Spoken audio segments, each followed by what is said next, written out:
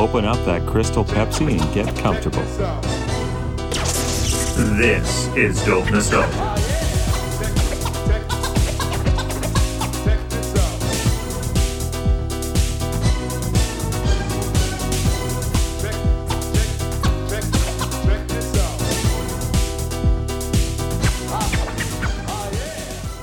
Welcome, everybody, to Dope Nostalgia Podcast. And I am your host, Naomi. This has been a very exciting week for me because I've gotten to interview 3 former MuchMoreMusic VJs. Now, I remember a while back on the podcast, probably about 2 years ago, when I started a MuchMoreMusic series. I interviewed Erica M., as well as Steven, who is Ed the Sock. Both of those people were lovely to talk to, and I learned so much about working in the MuchMoreMusic environment back in the day. So now I find out that there's a documentary that's been made. It's called 299 Queen Street West. It's going to be played across Canada this fall. The VJs are coming along for the ride too. So what's going to happen is it's called the MuchMoreMusic Experience Tour. There will be a documentary screening followed by an intimate and interactive with the MuchMoreMusic VJs themselves. It's hitting up every major Canadian city, and you could be there. You can buy tickets at the website 299queenstreetwest.com. We're going to be at the Edmonton stop for the documentary, and that will be on November 8th, 2023. If you are interested, like I said, go to the website 299queenstreetwest.com. My first in the series of interviews is going to be with MuchMoreMusic alumni Bill Welychka. Not only did he start his career at MuchMoreMusic, but he went on to become one of the primary VJs at MuchMoreMusic when that channel was developed. Here's a little bit of background information on Bill Welychka. Wikipedia moment. Please bear in mind that Wikipedia is not to be taken as actual 100% fact. Any donkey could edit it at any time. If I'm reading you the artist's bio, that stuff is real truth. Bill Welychka is a Canadian television personality, best known as a VJ for MuchMoreMusic and its sister station MuchMoreMusic from 1992 to 2005. Born and raised in Welland, Ontario, Welychka first joined Chum Limited in 1988 as a video editor for MuchMoreMusic, before transitioning to an on-air role as host of the channel's country music series, Outlaws and Heroes, in the early 90s. In 1995, he became host of the world music show ClipTrip, as well as taking on regular duties as a general video flow host. He stayed with Much for 5 more years until moving to MuchMoreMusic in 2000. In 2005, Welychka moved to CKEM right here in Edmonton to take on hosting duties for breakfast television when the station was rebranded as City TV. In 2006, Welychka moved to A Channel in Ottawa as the new weather anchor, remaining in this role till 2011. The following year, he joined CKWS-TV in Kingston, Ontario, where he remains as of 2023. He also writes a column for the city's Kingston Whig Standard and is a contributor to CKWS's sister's radio station, CFMK-FM. It is my honor to welcome Bill Welychka to Dope Nostalgia. I really appreciate you making the time. Thank you. No, this is going to be fun. Yeah, and I'm here from Edmonton, a place that you probably know quite well. I did. Makes it sound like I was in jail. I spent a year in Edmonton at the, it was newly rebranded City TV. Yes. I was at MuchMoreMusic at that point, after MuchMoreMusic, for about 5 years, and just sort of done with music journalism. And they were creating this morning show. I've never done morning TV before, so I jumped at the chance. And yeah, I was very, very fortunate for that opportunity. Didn't know how much I'd miss friends and family in Ontario, though. So at the end of that year, I got a gig in Ottawa at the CTV affiliate. Yeah, that makes sense. It's a long way to be away. Like, it wouldn't be easy to get there and see them on a regular basis, I imagine. I thought I could handle it. I had a nervous breakdown about 8 months in. Yeah. Oh, but how were the breakfast TV days otherwise? And what did you enjoy about living in Edmonton? I love the sports. love that city has. And that was the year they made it to the Cup finals and Mm. they lost. That was the year I remember White Ave. Every series they won, White Ave was getting crazier and crazier and crazier until by the final series they figured out how to stop people hanging from the streetlights. And basically, when you left a bar, you weren't allowed to walk across the street. You had to keep walking on the sidewalk. So what Mm. happened is during that final series, when everyone would, go in and out of bars, you have to keep walking. That way, there's no trouble. It's when everyone congregates around an intersection, Hmm. that's when the shit happens. So yeah, that was fun to see. People hanging off light poles asking what the score is. I Do you remember remember stuff like that? that. Very Do you much remember so. that time when they went for Yeah. the Cup Finals? Yeah. And then Yep. oddly, when I went to Edmonton or Ottawa rather, Ottawa went to the Cup Finals that year against Anaheim, and they lost I think 4 games straight. But that year Edmonton went. They barely limped into the playoffs. I remember that year. We lost And Rolison right before the final games. yes, yeah. Yeah. And then, oh man, that was a sad night on game 7. But wow, like, uh, I hope now with the team that we have that we still have that kind of passion, but just without all the other hoodlum stuff, you know, Yeah, don't need it. yeah. We didn't need it. Well, I'm a Hawks fan, so I feel for you not getting Jonathan Taves. I was just hearing that Taves looks like he's done. Edmonton was going to Mm. pick him up, I think, and then his long COVID sort of just Oh, makes it difficult for him to play another season. So I have about wow. 12 Taves jerseys in the closet behind me. Yeah. Wow, that would have been something. But if he's retiring, I can understand that. Now, when you were growing up, you grew up in Welland, Ontario, correct? Yeah, Niagara region. Okay. What were you hoping to do and plan for your future as a child? What did you see like as a teenager and everything, what you wanted to do at that time? I think at one point I wanted to be Batman. That would have been like grade 7. No, that would have been like grade 1. And then maybe a cop. Hmm. I think I can't remember. That's a good question. I didn't really get curious about television until the final year of high school, and at that point, that was Barrie, Ontario. Rented a video camera for a high school project and from the library, and just had a great time with it, and ended up applying to a number of post-secondary institutions, ended up at Seneca for a 2-year radio and television broadcasting program, fell in love with editing, with video editing during that time, and was hired at Much in 1988 as an editor the week I graduated. I was very fortunate. I didn't actually fall into the Very. on-air thing until like 92 or something. Outlaws and Heroes, was that the first show you did? Country show, yeah. I helped create that when I started actually, and ended up hosting it, and then co-hosting it, and then just taking over full-time host of the country show, all the while still editing and producing because I love that behind the scenes stuff. I still do. Mm. And when they canceled that show because CMT started up in Canada, they felt a 90-minute weekly country show couldn't compete. And our director of music programming at that time, Denise Donlin, moved me over to regular flow programming. And that was Mm. 94, I think. Yeah. Hmm. So being part of regular flow for our listeners is basically your DJ moments or VJ moments when you got to introduce us the music. Yeah, it's a 4-hour shift usually. And at the beginning of the shift, you go through the rundown, see what videos have been programmed.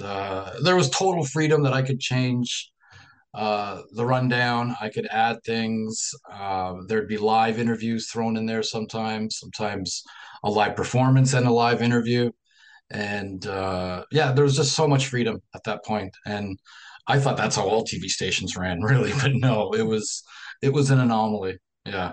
Were you writing your own interviews as well?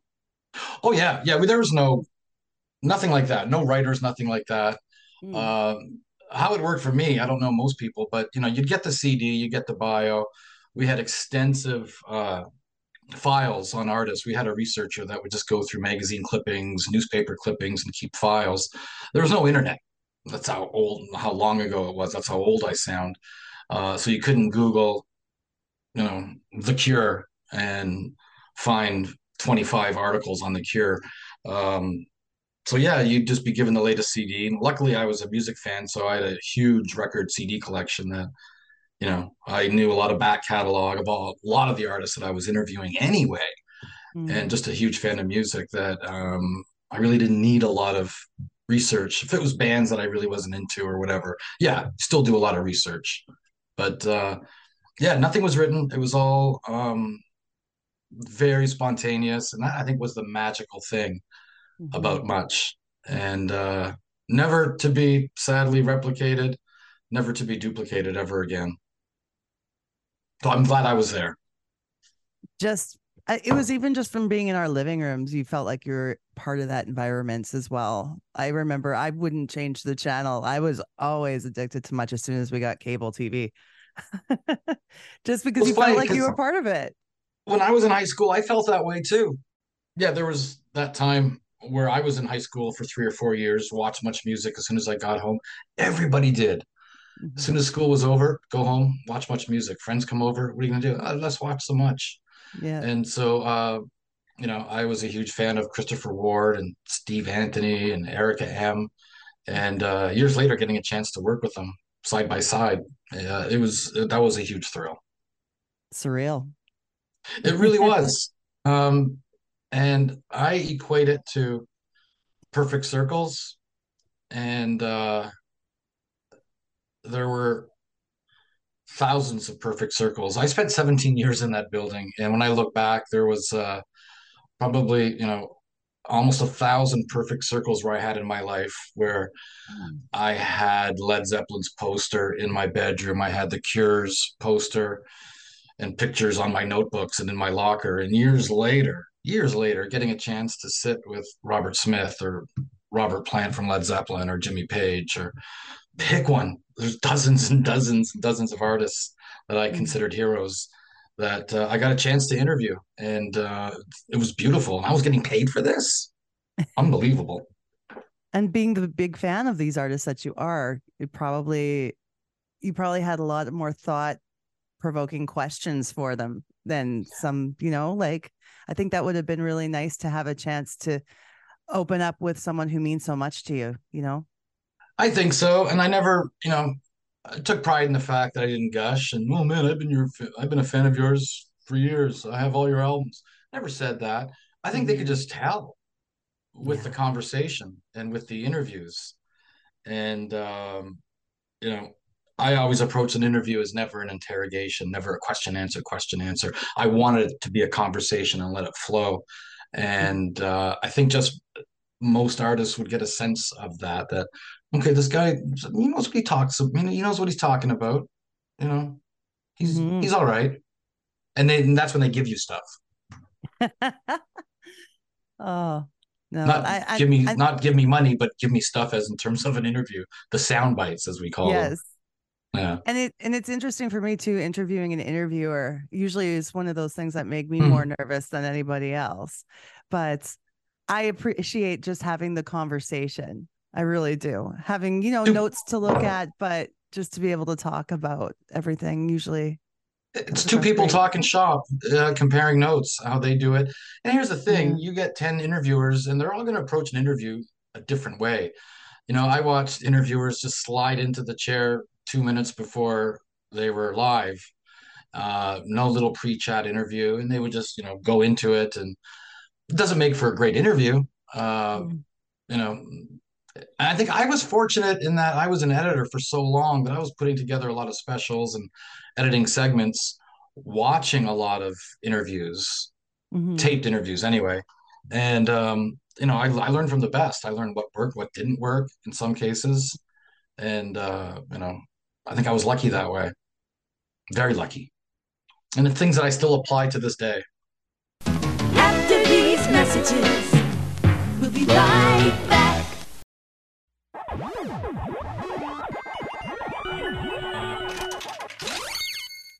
Dope Nostalgia listeners, I love you and I thank you so much for being a part of this show and its success over the last 2 years.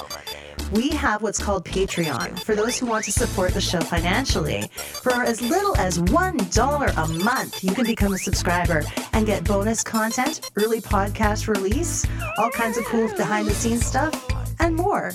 There's different tiers of membership starting at only $1 a month. And we even have some special merch for you guys who are in it for the long run. So please, join our Patreon. It's at www.patreon.com/dope nostalgia. Who creates the content we love? I was a very emotional child. But I was really shy growing up. What makes them passionate? I want to draw Saturday morning cartoons. I could actually write songs. Part of me comes out in a design that I do. And why do they persist? You know, I was in a bad mental spot. It was a big sacrifice. The hard-earned lesson is you have to do your own thing. And this has been like a rebirth for me. Hear their stories on your favorite podcast player. Creators After Dark. When you and your friends want to get down, there's only one way to do it. With a Much Video Dance. You provide the place. MuchMoreMusic provides the lights, the sound, and the videos. Call Much Video Dance headquarters at this number. Brought to you by Henry. One phone call is all it takes to make it happen. And only Much Video Dances deliver the latest video hits, plus exclusive old school and vintage favorites in one all-inclusive package. Call Much Video Dance headquarters today. Brought to you by Henry. Oh, hungry. Oh, Henry. I think you're one of the few VJs too who can expand more on the MuchMoreMusic era, because you did become part of it from the initial inception of it, weren't you? Yeah, it was getting approaching 99 or 2000, and I was just sort of, I think Rick and I had to be part of Spice Girls Day. I think Rick was Sporty Spice, I was Posh Spice. A whole day long of Spice Girls videos and specials, and we did throws where, you know, I thought, okay, that's fun. That's the cool thing about Much. It gets very creative, thinking outside the box. A lot of it was the delivery of the music, not so much the music itself. It was how it was packaged and delivered to the audience. After a while, I just thought, okay, I don't want to be Posh Spice during a Spice Girls Day anymore. I love interviews. So MuchMoreMusic did come along, catered to a little bit of an older audience. And I jumped at that chance, and Denise Donlin said, yeah, how about in a year, I'll move you over to Much More. And I was grateful for that opportunity. Absolutely. I missed the live stuff, and then eventually Much More rolled out some, live presentations, broadened the parameters a little bit of the playlist, which was to me very important. It wasn't just the Celine Dion network anymore. We were playing a lot of good stuff. Yeah. You couldn't have had MuchMoreMusic without MuchMoreMusic, of course. MuchMoreMusic was wonderful, but it doesn't sit in my memory in the same way. Like you said, there were less live segments, and maybe that's partially why. And I think it was buried in some cable stations across Canada. It wasn't part of the basic cable package for a lot of areas in Canada. You had to subscribe to it, whereas Much was, I think pretty much on basic cable across Canada. And, that was the beautiful thing about Much is, you talk about broadcasting and narrowcasting and who's your target audience. Male, female, 12 to 16, 17 to 21. Everybody watched Much. Yeah. And, it broke rules that way, and it broke a lot of rules. And I think that was the beautiful thing about it is there was no template before it. There was MTV in the US, but we were vastly different than that. Then we started to become more like MTV, and I think that was the beginning of the end. Mm-hmm. I agree. There was something so incredible about the personalities at Much that there was something that everyone, each VJ offered something different for everyone. And I don't think it was intentional. It was just the way it was presented. And I look back and I think, okay, I wasn't the cute one. I wasn't the wacky one. I wasn't the political one. Hopefully what you got was just someone that dug music, dug all kinds of music, really enjoyed doing interviews, loved traveling, loved putting together hour specials. And that was sort of, if I ever had a persona, I think it was that. You were like one of our buddies, our best buddies. A huge compliment. Thank you. I think you get it. And that's a huge compliment. Thank you. With the long, with the long curly hair back in the really early days. For a while. I think I cut my hair right after Jeff Tate from Queensryche did and John Bon Jovi did. I thought, I don't want to have long hair anymore. Too much product. Spending half my paycheck on product. Yeah. Now we've got the documentary tour coming up. And what drew you into being part of the documentary? Because I know several of you are involved. It was fun reliving with Sean Menard, the director, being interviewed for like an hour and a half or something, and just reliving those days. There was a while where I sort of tried to get away from my musical journalism past. And I think there enough time has come and gone where we can look back at Much very fondly. And there's a whole generation that knows nothing about music television and how it was presented in Canada and how it broke artists and how it, was presented and gave viewers a chance not just to be entertained, but informed as well. Whereas, you can call up any video you want. You can call up any video you want on YouTube, but it's not the same. You're not going to get the commentary. You're not going to get up close to that artist. And I think that's what's missing from a lot of entertainment these days. And I watch entertainment. I still do. I'm still involved in entertainment with what I do now. But I remember we can let interviews breathe. You can talk to David Bowie, a very smart guy, very well read, and let him talk and have a conversation. And then it became about a 10-second soundbite. Well, we can't have an artist talk for more than 15 seconds. It's got bang, bang, bang, bang. Yeah. And it became less about the art and it became more about who's got cellulite, who's in rehab, who's dating who, and what attention span completely gone. Yeah. And I think depending on who you ask, they'll say, well, that was the problem with Much as people just lost their attention span. I think the problem was you stopped giving them the chance to have an attention. Mm-hmm. That's just the way the industry went. Mm-hmm. And I believe I got out at a great time. Yeah. And reinvented myself a few times. And it's sort of come full circle now with what I'm doing here in Kingston. A morning show where I co-host and co-produce, and I can have any music artist on I want. And I've embraced that past, that side of me again. That's because wonderful. I can do it. Yeah, I can do it on my terms.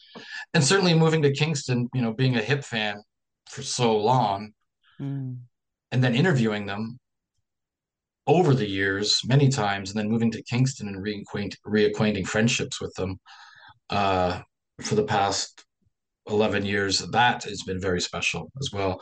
I just had Paul Langlois on the show a couple of weeks ago. I have a book coming out in August, and Paul Langlois did the forward for it. He emailed me. I asked him if he can do a forward for the book, and he knew I was writing a book, and he said, yeah, sure, I'd be honored to. Anyway, he sent it to me in February. He was in Costa Rica. He emailed it to me because I needed it to get it to the publisher. I cried when I read it. Yeah, it was beautiful. Good. We'll make sure we promote the book when it comes out here on the show so that people know all about it. That's exciting. Well, I don't want to spend too much time talking about the book because I know this is about 299 Queen Street, but it was important for me to get the book out this year because coincidentally the doc was coming out this year. It was my 35th year anniversary of being in television this year. There just seems to be a lot of things going on this year. Congratulations on that milestone. That's incredible. Yeah, go figure it. I'm only 29 still. How does that happen? I don't know. Weird. So I'll be looking forward to seeing you do the tour across Canada, of course, for the documentary. Before we wrap up this interview, I wanted to ask you, who was one of your broadcasting heroes over the years? A lot of people I worked with. I could say Denise Donlin, huge influence on me, and altered the career of my life a couple of times, not just hiring me, but guiding me, allowing me to make mistakes and I think believed in me enough where I could jump off a cliff and have wings appear. And I think I credit her for that, and I thank her for that. Steve Anthony, for sure. Christopher Ward.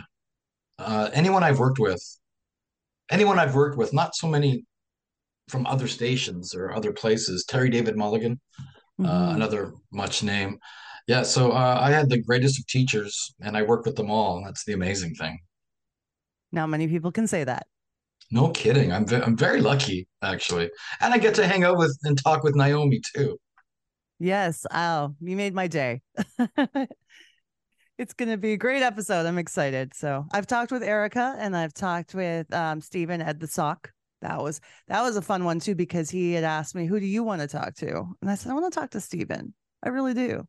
Like, learn about him. And it was a great, great time. Do you ever foresee any kind of a reunion other than this documentary for MuchMoreMusic or Much fans?